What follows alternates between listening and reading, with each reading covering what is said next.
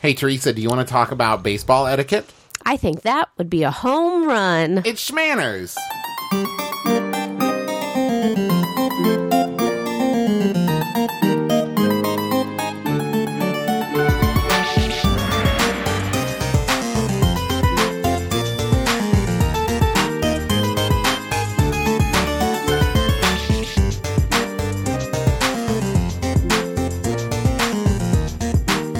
Hello, Internet. I am your husband host, Travis McElroy. And I'm your wife host, Teresa McElroy. And you're listening to Schmanners. It's extraordinary etiquette. For ordinary occasions. Teresa, take me out to the ball game.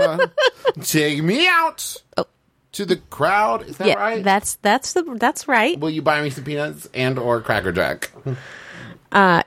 Yes. And in case you're wondering, my opinion on coming back, I have done. I don't care if it happens, but it would probably be great to get home. I have certain responsibilities that I have to take care of. This week, we're talking about baseball etiquette. Because a lot of teams are opening their seasons this month. Yeah, we just started baseball season. I want to get right out of the way, right at the beginning. The biggest etiquette thing, before we talk about the history, before we talk about any of that. And I say this, and I use this word with love because I am one. Hey, nerds. It's okay to not like sports. It's very okay to not like sports. It is not okay to make fun of people who like sports. And I know what you're thinking, but they made fun of me when I was growing up. Yes. I love baseball. I think baseball is great. But I acknowledge that it's not for everybody. You know what I mean? I think that's a very kind outlook, Travis. Hey, thank you. I try. Every so often. I'm a good person. So let's talk a little bit about baseball. Now, Teresa, are you a baseball fan? Do you like the baseball? I don't not like baseball. I see. We did live in Cincinnati for a long time, which is a real big baseball town. Mm-hmm. The Cincinnati Reds, love them or leave them, basically, when you live in Cincinnati. So I have gone to several baseball games.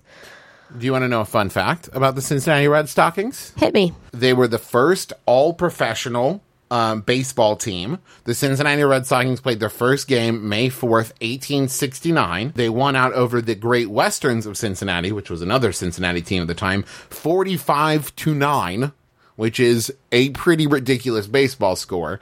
And that season, in 1869, the Red Stockings posted a perfect 65-0 record, the only perfect season in professional baseball history. Wow. Yes. Well, did you know that before professional baseball, there were lots of iterations of, quote, baseball in the United States, and really, like, in Europe is where it originated. From what I understand, one of those is like cricket. Cricket and baseball kind of sprang from the same origins-ish. Right. You know, well, like there were a beginnings. ton of those little games. Every kind of little village had their own iteration of some sort of ball game. I found references to, throw a thing, hit a thing, run around some things. Mm-hmm. Games referenced as early as the 1300s. That's amazing. So it's been going a long time. There was actually a version of baseball, if you know anything about baseball now, there was a version of baseball in which the teams pitched to themselves rather than the other teams pitching. And the only way to get people out was to peg them with the ball, to hit them with the ball. So kind of like baseball meets dodgeball. Yeah, a little bit, a lot more dangerous, I would imagine. Well, so I'd like to go over this vintage baseball resurgence that is happening in the United States especially. It harkens back to the days before professional teams in the mid-1800s. And a lot of these ball games were pitched, first of all, underhand. Mm-hmm. And they were done in, sort of municipal fields, so it wasn't so much like a backyard game. They were sanctioned, but there weren't really stadiums. So if you wanted to watch a vintage baseball game, back then called baseball, if you wanted to watch one, it was kind of like a picnic atmosphere. And because it was underhand, the pitcher's mound was 45 feet away. And in general, it was just much smaller, smaller scale there. And there weren't any kind of like fencing or gating or anything like that. You had the one ball, and hitting the ball out of bounds was always a foul. So there wasn't like that home run deal because you only had one. Yeah. You only had the one ball. Only had the one ball. So that's one of the things that was different. And the game itself was a little different because there were no gloves.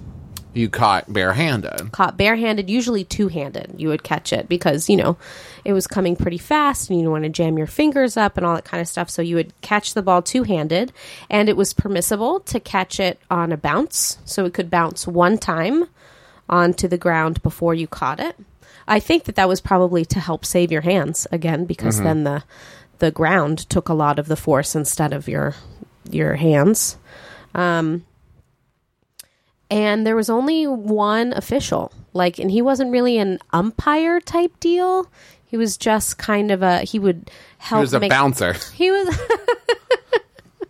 not really a bouncer, but he was kind of like the voice of reason in the game.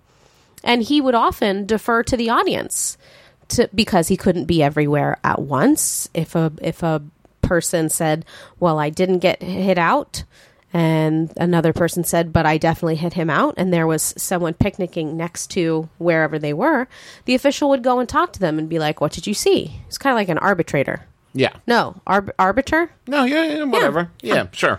Right. Yeah, the intention is clear. What you meant was clear.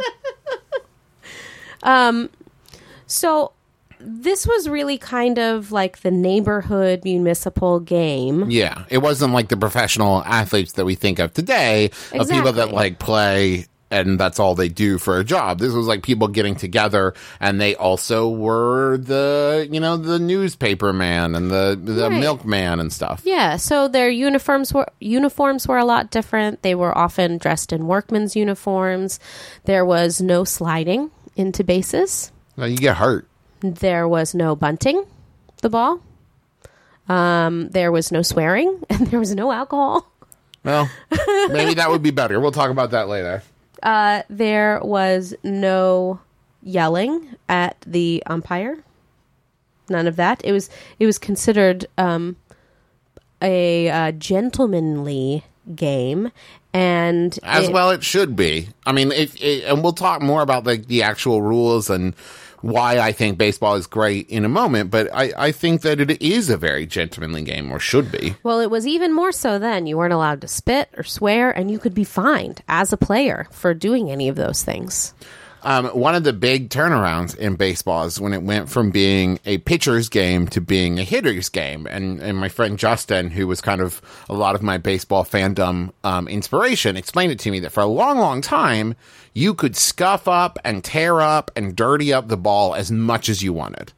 And this was also before there were well-lit night games. In fact, the first lit night game was also played in Cincinnati. So they would dirty up these balls, scuff up these balls, and they were so hard to see for batters that it was almost impossible to hit anything faster than a curveball, any kind of fastball. And then it got to a point where they were so hard to see that batters were getting hit by them pretty consistently. And after several concussions, and I want to say, don't correct me on this because I don't have the exact data, but that there was an injury, a serious concussion injury. And the rules changed that you couldn't do that to the ball anymore. You couldn't dirty it up. You couldn't. So it stayed a white, very visible ball. And suddenly it became much more of a hitter's game, much more of a slugger's game. And that's where we started seeing a lot more home runs. And especially if you think about the Babe Ruth, all of these rules changed right before he came up.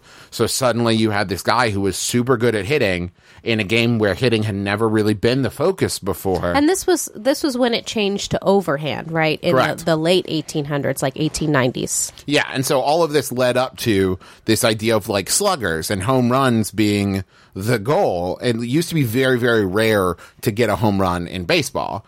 And then pretty soon it became the norm to the point where people were kind of, judged by whether or not they could hit home runs. It used to be a lot more of scrambling of like you were just trying to get on base and then you were just trying to advance one base at a time.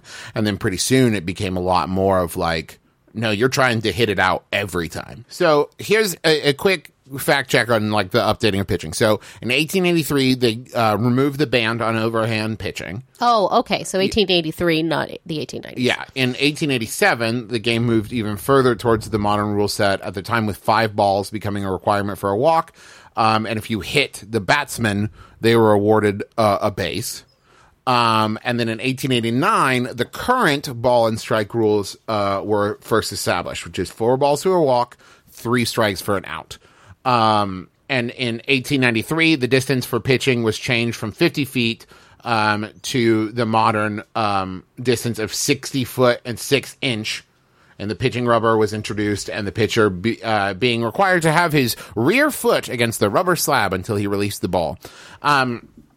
So as long as we're moving towards the modern, let's talk about the modern rules of baseball. Okay. And there's lots of ins and outs. There's lots of like infield fly and like, you know, ground rule double and lots, but I'll just go through the basics. So basically what you're looking at is you have either the team who's on the field or the team who's at bat. Okay. And on the field you have 9 players. You have your catcher, your pitcher, first base, second base, shortstop, third base, and then you have left field, center field, and right field. And the reason for the shortstop is with most right-handed batters, it's going to pull to between second and third. Well, that makes sense. Right. And there's just a lot more plays happening over in that area, so you have a shortstop to kind of help make the connection between the outfield and second and third. You can run through first, right? So that way you don't have to like slide for first or anything like that. So you can overrun the base. You can overrun the base, but you can't turn. So if you get to first base and you turn to go towards second, you can be thrown out at first. Okay. So if you get on base, first, second, or third, you have to be touching the base to be safe. Otherwise, they can throw you out if you're off base and you get tagged before you go on base. And so unlike before where you had to throw to hit the player, you can just throw to the base that they're going to. Okay, so those are the positions. And then what happens is your batter gets up, pitcher throws to the catcher. The batter is trying to make contact with the ball. You can either get on first base by being walked, which means they throw 4 balls, which means it's outside of the strike zone. Strike zone is typically about like chest to knees, somewhere in there, and then about the width of the home plate. A little bit wider. But anyways, you're trying to throw in there. If they swing at it and miss, it's a strike. If they throw in the strike zone and don't swing, it's a strike. If they throw outside of the strike zone and don't swing, it's a ball. So if you get on first base, you're done. Or you can get a hit, get on first base, get to home. Now they're trying to get the player out by either striking them out by throwing 3 strikes, by throwing them out or tagging them out, or catching a hit ball before it touches the ground. And then once you get 3 outs, you move to the next half of an inning. You play 9 innings, so that's 18 halves. So each team gets 9 at-bats. So the thing about baseball is there's no set time limit, which was one of the main differences between other sports like hockey and soccer and football and that kind of thing. Because baseball could hypothetically go on for way too long. I was at a Cincinnati Reds game once where they were tied, and as long as they're tied, you keep playing until an inning ends with someone winning. Wow. So they've gone as long as, like, I want to say 17 innings instead of the traditional 9. They've gone on for like 8 or 9 hours. So games can get a little bit grueling, but the thing about it is that also means that unlike football, where, you know, so say in football, a team's up, you know, by 7 touchdowns to nothing, right? And it's 49-0, and there's 2 minutes left in the game. That game is done. Right. But in baseball, you could be down 7 runs to nothing, and in 1 inning, get 9 runs, and you're winning. That's right.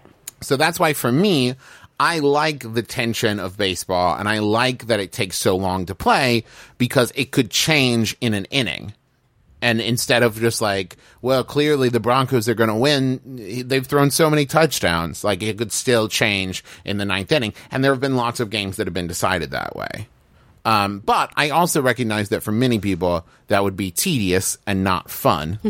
But the other thing about baseball, and the reason baseball is my favorite sport to see live, is that, yes, it's about the sport, but it's also about, like, the crowd environment, that you're there, that you're all having the shared experience, that there's hot dog vendors, and there's, like, music playing, and, like, there's videos playing, and the national anthem, and it's all this, like, shared communal experience. Right. That even friends of mine who don't care about sports have gone to baseball and have had a good time because we're all just hanging out together. Right. I mean, it's similar in the way of, I mean, even if you don't know and enjoy baseball, you can kind of feel the atmosphere of all the people who do enjoy it. And it's totally different from going to a sports bar. Exactly.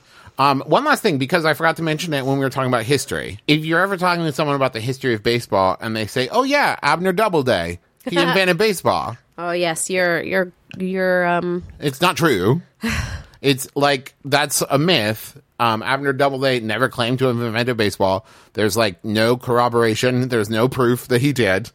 And it was like a weird study done where they were like, we found that Abner Doubleday invented baseball. And it's like, okay, nobody believes that, but everybody is told that that is the case. But in fact, like baseball, there are so many different origins, and I don't think it was like one thing where somebody was like, a bat, a ball, a glove, I've got it. It was like, it all evolved from all these other, like, that we talked about, all these other games. Does Abner Doubleday have any other claim to fame? I mean, I think that he was like a sports kind of person, but he just didn't invent baseball. Wow. Yeah.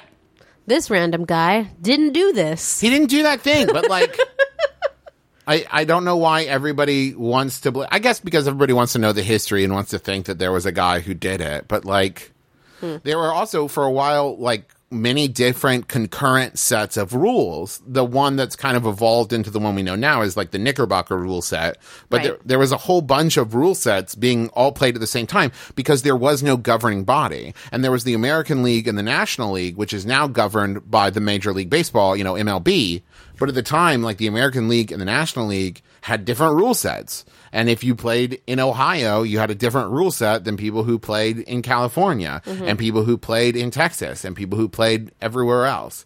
So, like, the Major League Baseball came down and like, okay, great. We're going to, like, universalize the rules so that everybody can play against each other. Right. And that was like a brand new evolution of the thing. Well, okay. So now that we've gone over some of the history and the rules, I'd like to talk a little bit about attending a baseball game. Okay, we should do that. But first, here's a word from another Max Fun show.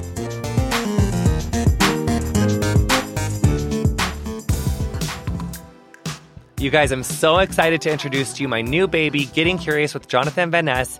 This is going to be a really fun look at things that I find curious, whether it's a menstrual cup, it might be the Romanoff family, it might be fracking, it could be Carly Fiorina. I don't even know. Who knows? It's going to be whatever I think is interesting. I can't wait to bring it to you guys.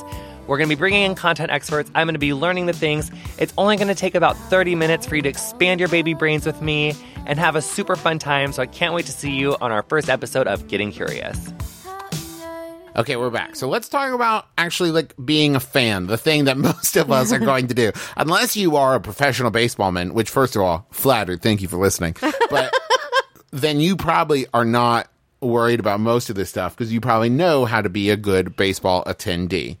But what are some basics, Teresa? Well, some basics are sitting in a baseball stadium. No one expects anyone to sit the whole time. It is a long game. They have places for you to go eat and shop and do whatever you need to do, like go to the restroom in the stadium. But it is generally accepted that you should get up during a changeover. That's the nice thing about baseball and the way it's structured is because you have the innings and so both between innings and between halves of innings, when you go from the top of the fourth to the bottom of the fourth, then you have breaks kind of built in. Right, because the teams are changing positions. Yes. So they're switching from batting to going to the outfield. You don't want to do it during someone's at-bat. That's generally frowned upon. Right. Well, because in the same way of my Grandpa used to always say, you make a better door than a window. Yeah. People can't see through you. Yes. So they want to be able to see the person. And I know that there are big like Jumbotron screens and stuff like that, but it really is encroaching on the other spectator's experience if you get up during that time. So wait for the changeover unless it's an emergency. And the thing is like, just kind of a point that I'm sure I will reiterate multiple times throughout this episode. It's okay to go to baseball games if you don't love baseball. Right. Like I said, it's an experience and it's fun just to go, and I highly recommend it. It's a much different experience in person than watching it on TV. But keep in mind that probably the majority of people there are there to watch baseball. Mm-hmm. And so maybe they paid a whole lot of money for it. Maybe they drove 4 hours to see their favorite team play. And just because you're there, like, casually, just kind of keep in mind that there may be people there that for them, this is like the highlight of like 4 or 5 months for them. Okay, so some more general etiquette rules for spectators. The wave isn't really something that people do very much in baseball, but if you want to do it, there are certain stadiums and teams that are more kind of wave friendly than others. Don't start it ironically though. Yeah. Like I've seen people do that. I was like, it'd be fun if we did a wave, and it's like, especially if it's a tense game, if they're tied, or if it's like 3-2, and like it's the 9th inning, like. No. Now, if it's a blowout and it's like 12-0 and it's like the 6th inning, fine, whatever. But and you really shouldn't do it while the team that you are rooting for is at bat. The home team. The home team. Don't do it while the home team is at bat, because that's kind of like the tense situation part. Yeah. You should do it while they're in the outfield. If all else fails, look to the mascot. There will be a mascot on the field. That's a great idea. And sometimes you'll see the mascot like jumping down the sidelines, like waving at people to like do the wave. But like if they're not playing music to pump up the crowd, and the Jumbotron doesn't say like, make some noise, or there's not a mascot doing stuff, it's probably a moment where everyone's supposed to be focused on what's going on. Right. And this is kind of a callback to the vintage games. In general, a vintage game, you would clap more than you would cheer, because it's kind of like almost like a golf atmosphere where everyone's very quiet while things are happening, and then something good happens, then you kind of clap, and maybe you would say woot or yay. But it's not a very like loud, boisterous kind of atmosphere, as opposed to now games. They play music and they give you prompts of make some noise or stomp your feet, clap your hands, stuff like that. But I would also say, think of it like a concert too, because for example, if you went to a concert and everybody stood the whole time, you would get upset because you paid for a seat. Right. And if you went to a concert and everybody sat down during very exciting, like, this is the big number, you'd be like, why isn't everybody dancing? This is great. It's the same in baseball. Most of the time, you're going to remain seated. But like I said, if it's that tense, like, there's 2 outs, bases loaded, they're down by 2, like, and everybody stands, that's a good time to stand. Like, first inning, second at bat, stay seated. Right. So then bringing a glove, if you're going to bring a glove, you really need to be a kid. Yeah. You need to be under 13, I think. Because other than that, it makes you kind of, I don't want to say, no. They're not going to rookie of the year you into the game, and that's kind of what it looks like. Right. That's what it is. It's a little presumptuous of you to bring a glove unless you're a child. And if you've never been to a game before, most modern stadiums have nets up and like barriers so that if you were close enough to get pegged by a ball, you're probably not going to. But even if you do, the chances of getting hit are very slight. And it's just like, you can probably barehand it. Most of them are going to be pop flies to you. You can barehanded catch them or let them hit. And if that happens, hand it to a kid. Always hand it to a kid. It's not a good look to hold on to the ball, no matter how bad you want it. I get it. We all want to keep that souvenir. Now, I would take, okay, with one exception. If it's like the winning home run from like a playoff game or like the World Series, then it's like, this is a piece of memory. You keep it. If it's like a foul ball from like the third game of the season from the other team, give it to a kid. It's probably always safer to give it to a nearby child. Yes, especially if that child was trying to get it. Because you don't want to show up on ESPN as being the dude that snaked, a ball from a kid who was trying to catch it. Mm-hmm. So moving on, dressing for a game. In these days of athleisure wear. Ooh. Yeah, right? I like that word. All of that is perfectly acceptable to wear to a baseball game. It's not really a thing people get dressed up for anymore, unless it's like an opening day and you want to wear something a little fancier, or but maybe you don't have to. Maybe a playoff game, something really I wouldn't say really or if fancy. It's opera night. But for ladies, a sundress would work just fine. Anything I think you'd wear to a regular park is okay. I would always discourage heels. Yeah. And I would encourage baseball caps. Yeah, keep in mind that especially if it's a day game, a lot of the stadiums get a lot of direct sunlight, and you will burn. You know what I mean? And you also get very warm. So like sunscreen, and like light colors. Mm-hmm. This question came from Alan on Twitter. Should I wear my favorite team's hat / apparel even if that team is not one of the two playing in the game? No. It is generally frowned upon that you do that. And when that happens, you kind of open yourself up to ridicule from those teams' fans. At the very least, some nasty glares and like... Right. You're not making any friends. You know what I mean? And here's the thing. I've also heard people express that we went to an LA Dodgers game last year with our friends who were big Kansas City Royals fans. They were playing the Royals. Yeah, and so they were in Royals shirt, and of course there were people like giving them, side glances and everything. And that's part of the game. You get rivalries, you root for the team you want to root for, you do that. But also, be cool at the end of the day. Rivalry is one thing, and a little bit of like, ooh, we're gonna get ya is one thing. Getting in fights over it and like throwing drinks on people is never a good look. No team would want you to do that. Nobody appreciates that. Don't do it. So if you're gonna wear a logo at all, you should wear one of the teams playing, or wear one of the colors of the team that you support the most, or don't wear anything divisive at all. Let me ask you this. This is from Bogey on Twitter. Would I look like, well, this is a word I don't want to say.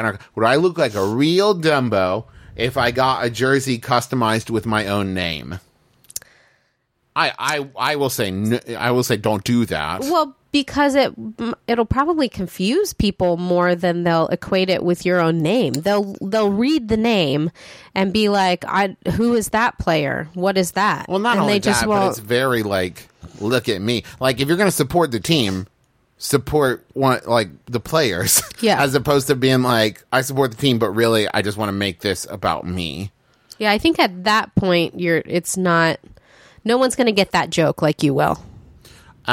So when you go to a baseball game, an ever-present, especially if it's, well, I guess only if it's like there's no roof, if it's an open-air stadium, rain is always a concern. Oh, that's a great, yeah. So keep that in mind. Pay attention to the thing. If you're concerned about rain, poncho, not umbrella. Right, so you don't get in anybody else's way. Exactly. Umbrella blocks the people behind you. Poncho keeps you dry without blocking anybody's vision. That's a great idea. Yep. So let's move on to cheering. Any questions about cheering or jeering? Yes. Tyler asked, what are the guidelines to things like yelling at and or jeering players? In today's modern baseball stadiums, it's kind of encouraged that you might, different players have different things that you shout out to them. Like, isn't there one where people say boss or something? I don't know, but sure. No. Well, what's the one? Bruce. Bruce. Yes. Bruce. They say Bruce. Bruce. That's what it is. I'm so good at baseball, you guys.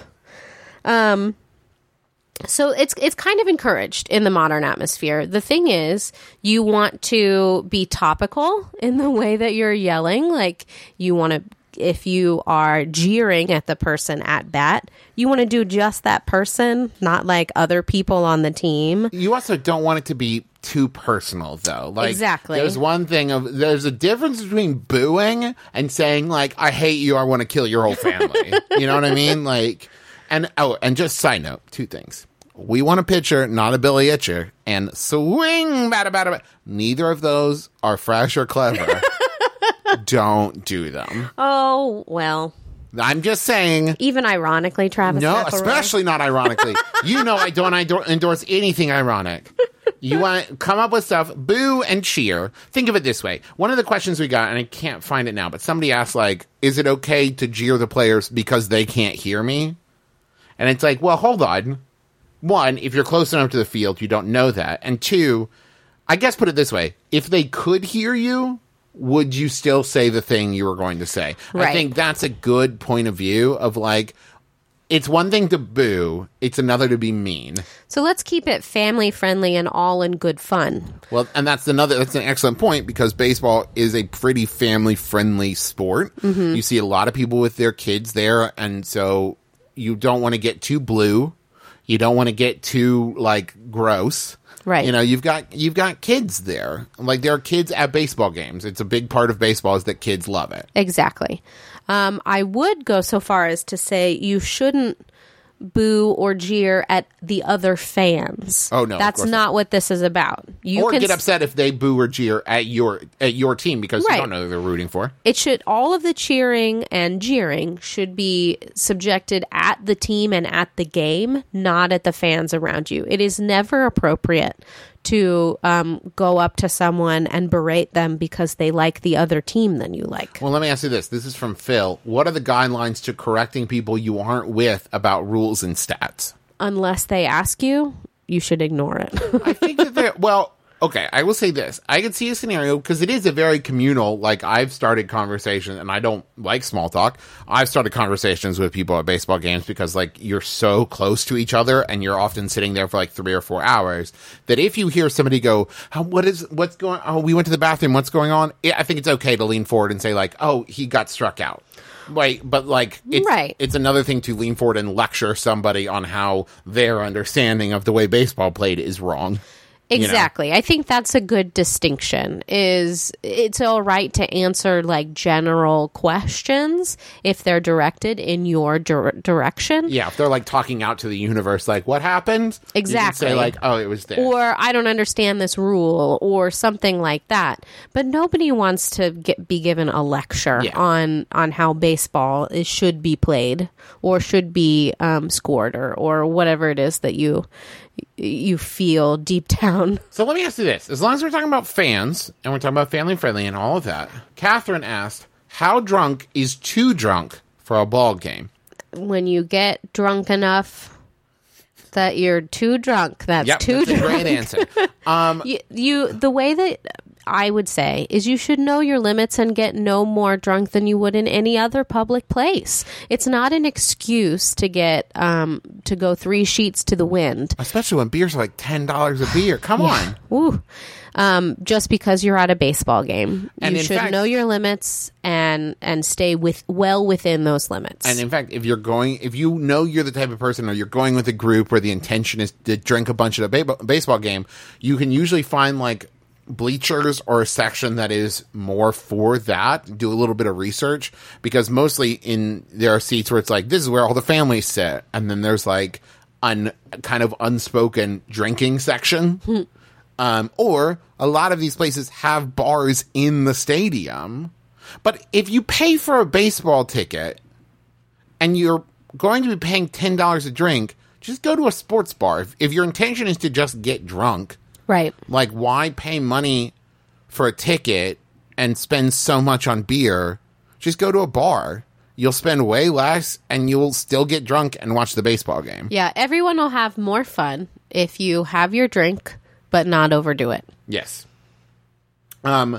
Christy asked, etiquette on the national anthem? It is always appropriate to remove your headgear. Yes. You should stand and remove your headgear. And stop wherever you are. And if you're still finding your seat, stop wherever you are. Whether or not you put your hand over your heart is up to some debate. There are some people who say you should remove your headgear and put it over your heart. I say that if that's not something that you feel in the moment, you still need to be respectful and stop, remove your headgear, and just stand there quietly. I think you can also sing quietly to yourself. I think you could, as long as you're not giving your giving the people around you a private concert. Exactly. Singing quietly to yourself, I think, is also acceptable. Andrew asked, and I like this question, how do I politely state my desire to never, ever be involved with the watching of this or any sport? Wow. I think that is more in your behavior in the rest of your life than it is in this one singular moment. If you are known as a person who says what they mean and means what they say, if you say to a person who has invited you to a baseball game, I don't enjoy baseball, no thank you very much, I will be happy to join you in the bar afterwards.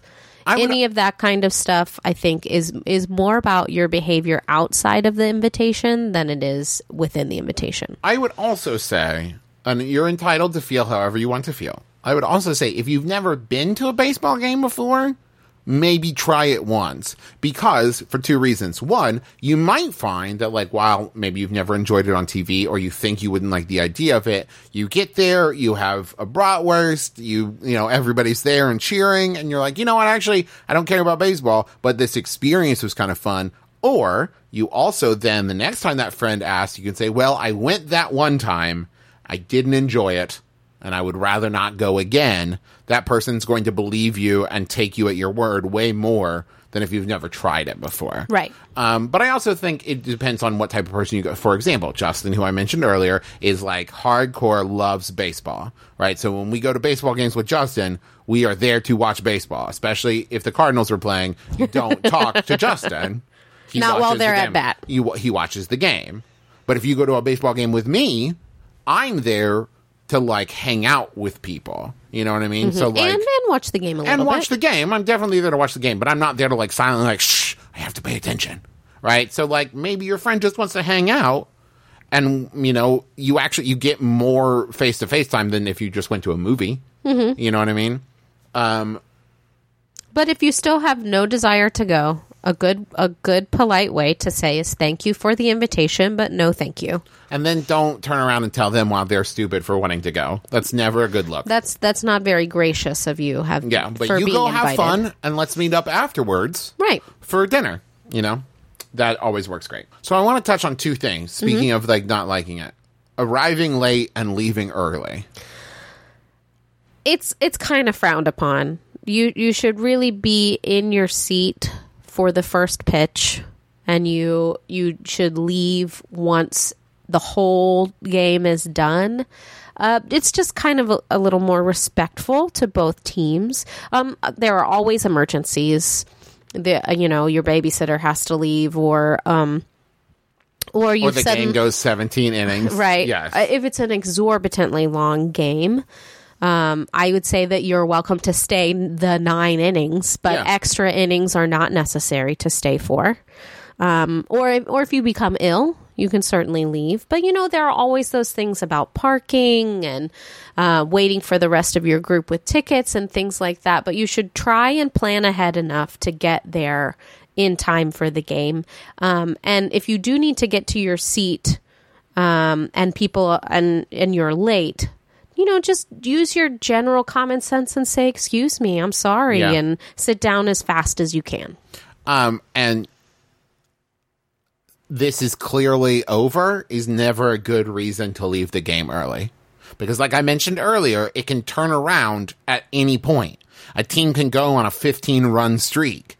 So to sit there and go, well, my team's losing 10-0, it's over, I'm leaving. But it's not over. It's not over. And it makes you look like a real jerk. It makes you look like a fair weather fan is what it makes you look like. And your team needs your support. It's the whole reason you're there, right. You know? And plus, like I said, it's not about winning and losing.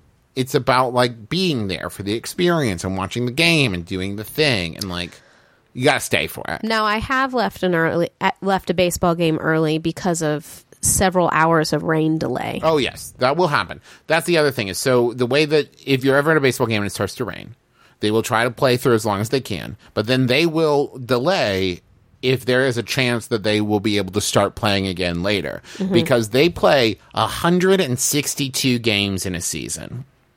So anytime they have to reschedule a game, it becomes a huge imposition on both teams. And so a lot of the times they will just try to play it if they can. Otherwise, it's a huge imposition on everyone. Yeah. I think it is okay if it's huge black clouds in the distance and like it's pouring rain on the field and, you wait, 20 minutes, 30 minutes and it doesn't look like it's going to clear up anytime soon. I think in that case, it's acceptable to leave. Yeah. But you may not, you should look on your ticket stub carefully because you may not be able to get into a second game because of rain delay. Or if they do reschedule the game, you might have to do something particular with that stadium in order to get in to the reschedule. I'm trying to think if there's any other kind of like general rules. Let me look over my list of rules here. So we talked about it earlier. It's okay not to like sports. Mm-hmm. It is not okay, and it's not funny to pretend ignorance to frustrate those around you by like calling the umpires referees or runs as points or like are they going to score a touchdown or because really whether you know it or not, what you're really doing is you're making a joke at the expense of people around you that really care about the thing that they're watching. Mm-hmm. So that's not really funny. It's just mean. Well, I have done that on occasion to Justin. It's okay if it's Justin McCombs. Okay, if it's Justin McCombs. Specifically Justin McCombs, you can pick on Justin. There's a difference between my wife leaning over to me and saying a thing versus drunkenly, loudly making jokes to frustrate strangers around you. Yes. You know what I mean? Yes. No, read the room, as Travis McElroy says. There you go. Also, unlike theater, I would say that usually there's lots of people who are like season ticket holders. Mm-hmm. And when you get to the game and you're like 4 innings in and there's like seats 20 rows ahead of you that have been open for 4 innings and you want to move forward, everybody does it. But if you do that and people show up and they're like, these are my seat. I was late. These are my seats. You have to move. You have to move. There is no like, we should have been here on time, bro. You got to move. You don't own those tickets. You can tip the vendors, which I highly recommend. Like if you buy a $4.50 hot dog and you ask for your change back, it's not really cool. You know what I mean? So you just let them keep the 50 cents. It's not that big. And like if they're walking up and down the aisles, they're working really, really hard. Mm-hmm. So tip those people. Okay. This is a big one, folks. If you're at a game, I'm going to talk to you about a no-hitter and a perfect game. Okay. This is good because I have always wondered about this distinction. Okay, so a no-hitter means that no one has gotten a hit, but you can walk batters and people can can move ahead on errors. So there can still be a score on a no-hitter. Correct. On a perfect game, it means that no one has gotten on base. And like the pitcher is like throwing a perfect game, has made no mistakes. There's been no errors to advance people. So like, for example, someone could get a hit, right? And it should be an easy out for the center fielder. If the center fielder bobbles an easy out and blows it, it counts as an error rather than a hit against the pitcher. So the pitcher is still throwing a no-hitter. Mm-hmm. But now they're no longer throwing a perfect game because somebody got on base. Right. Right? If that's happening, it's incredibly rare and incredibly special. And so if a hush falls over the crowd and people are like, he's pitching a perfect game, don't make a joke about jinxing it. Don't be funny about it. Be very respectful because it's a very big deal for the people sitting around you. I think what we've come to, the generality that we would like to impart to our listeners is that being at a baseball game is mostly about the game, but it's also about the experience that you are having with the people in the stands. Correct. And that's a really singular experience. And so almost like all of these etiquette rules we've gone over is about the shared experience that we're all having, making that a good place for all of us to be at one time. And you don't have to be a huge diehard fan to enjoy a baseball game. But I do think it's good to remember that there may be those around you who are diehard fans, and they are also there. And like, you don't want to be having loud cell phone conversations while they're trying to watch the game. You don't want to put an umbrella up in front of their face while they're trying to watch the game. You don't want to have a screaming fight with your significant other while they're trying to watch the game. You know what I mean? At the end of the day, everybody should be having a good time. And it's okay to read a book if you want. Somebody asks a question like, could I come and read a book? Yeah, go for it. Just like, don't sit there playing music on your iPhone without headphones on while someone's trying to watch the game. You know, just keep other people's experience in mind as well. I would like very much to go and see a vintage baseball game. Can you set that up for me, Travis McElroy? I know that there's a group of people that every opening day they, cosplay as the 1869 Red Stockings and like go and do all that stuff. I would love to see them play sometimes if they do it. If you are interested in going to a ball game by yourself, I highly recommend getting a program or a scorecard and giving yourself the job of keeping track of like errors and runs and hits and strikes, especially if that's how I learned as much about the game as I did, is like I would go with my dad and he would get me like the scorecard stuff. And then I would sit there and like really keep track of how it was going. And it kind of like really forces you to very quickly understand what's going on. And don't be afraid to ask questions. If you're with someone who knows a lot about baseball and you legitimately want to learn, it's completely okay to say like, okay, so what's going on now? And those people love to tell you about it. So if you ever get to go to a baseball game with Justin McCombs, I highly recommend it. I want to go to a baseball game with Justin McCombs. I do too. Well, that's going to do it for us this week. Thank you so much for listening. We need to do some thank you notes. Yes, we do. Let's do that. Thank you for listening. Yes. Thank you to iTunes. They featured us on the banner, the front page of iTunes podcasts, and we've seen a really great response from it. We made it up to, and when we recorded this, 13th in the top 200 comedy podcasts. That's fantastic. Thank you guys so Amazing. much. If you want to help out and see if we can't get any higher, you can rate and review us on iTunes, and it really helps us out, and it means a lot to us. I'd like to say thank you to the Vintage Baseball Association. Their website is a wealth of knowledge, and I really enjoyed looking over it. I want to say thank you to Wikipedia, who taught me about the 1869 Red Stockings.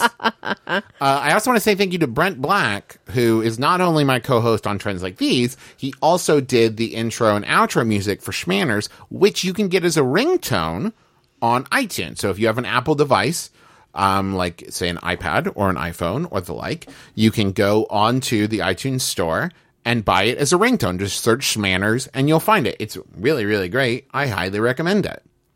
You should also go check out all the other amazing Maximum Fun shows. They're really, really good, and I really recommend it. I think we love being part of the Maximum Fun Network. Do. Let's see. What do I want to recommend this week? You should check out Can I Pet Your Dog? It's a really, I'm kind of on it, but mostly it's just a really cute show about dogs, and I highly recommend it. I recommend a lot of things, you guys. I love stuff, and I love you. Thank you for listening. Join our Facebook group. Follow us on Twitter. Twitter is SchmannersCast. And our Facebook group is growing rapidly. We are almost at 1,000 members. You can find it Schmanners the Podcast in the groups tab. And if you like the show, just click retweet on the link that we'll post every time. We'll tweet out a link every time we put up a new episode. Just click retweet. So that's going to do it for us. Join us again next week. No RSVP required. You've been listening to Schmanners. Schmanners. Get it?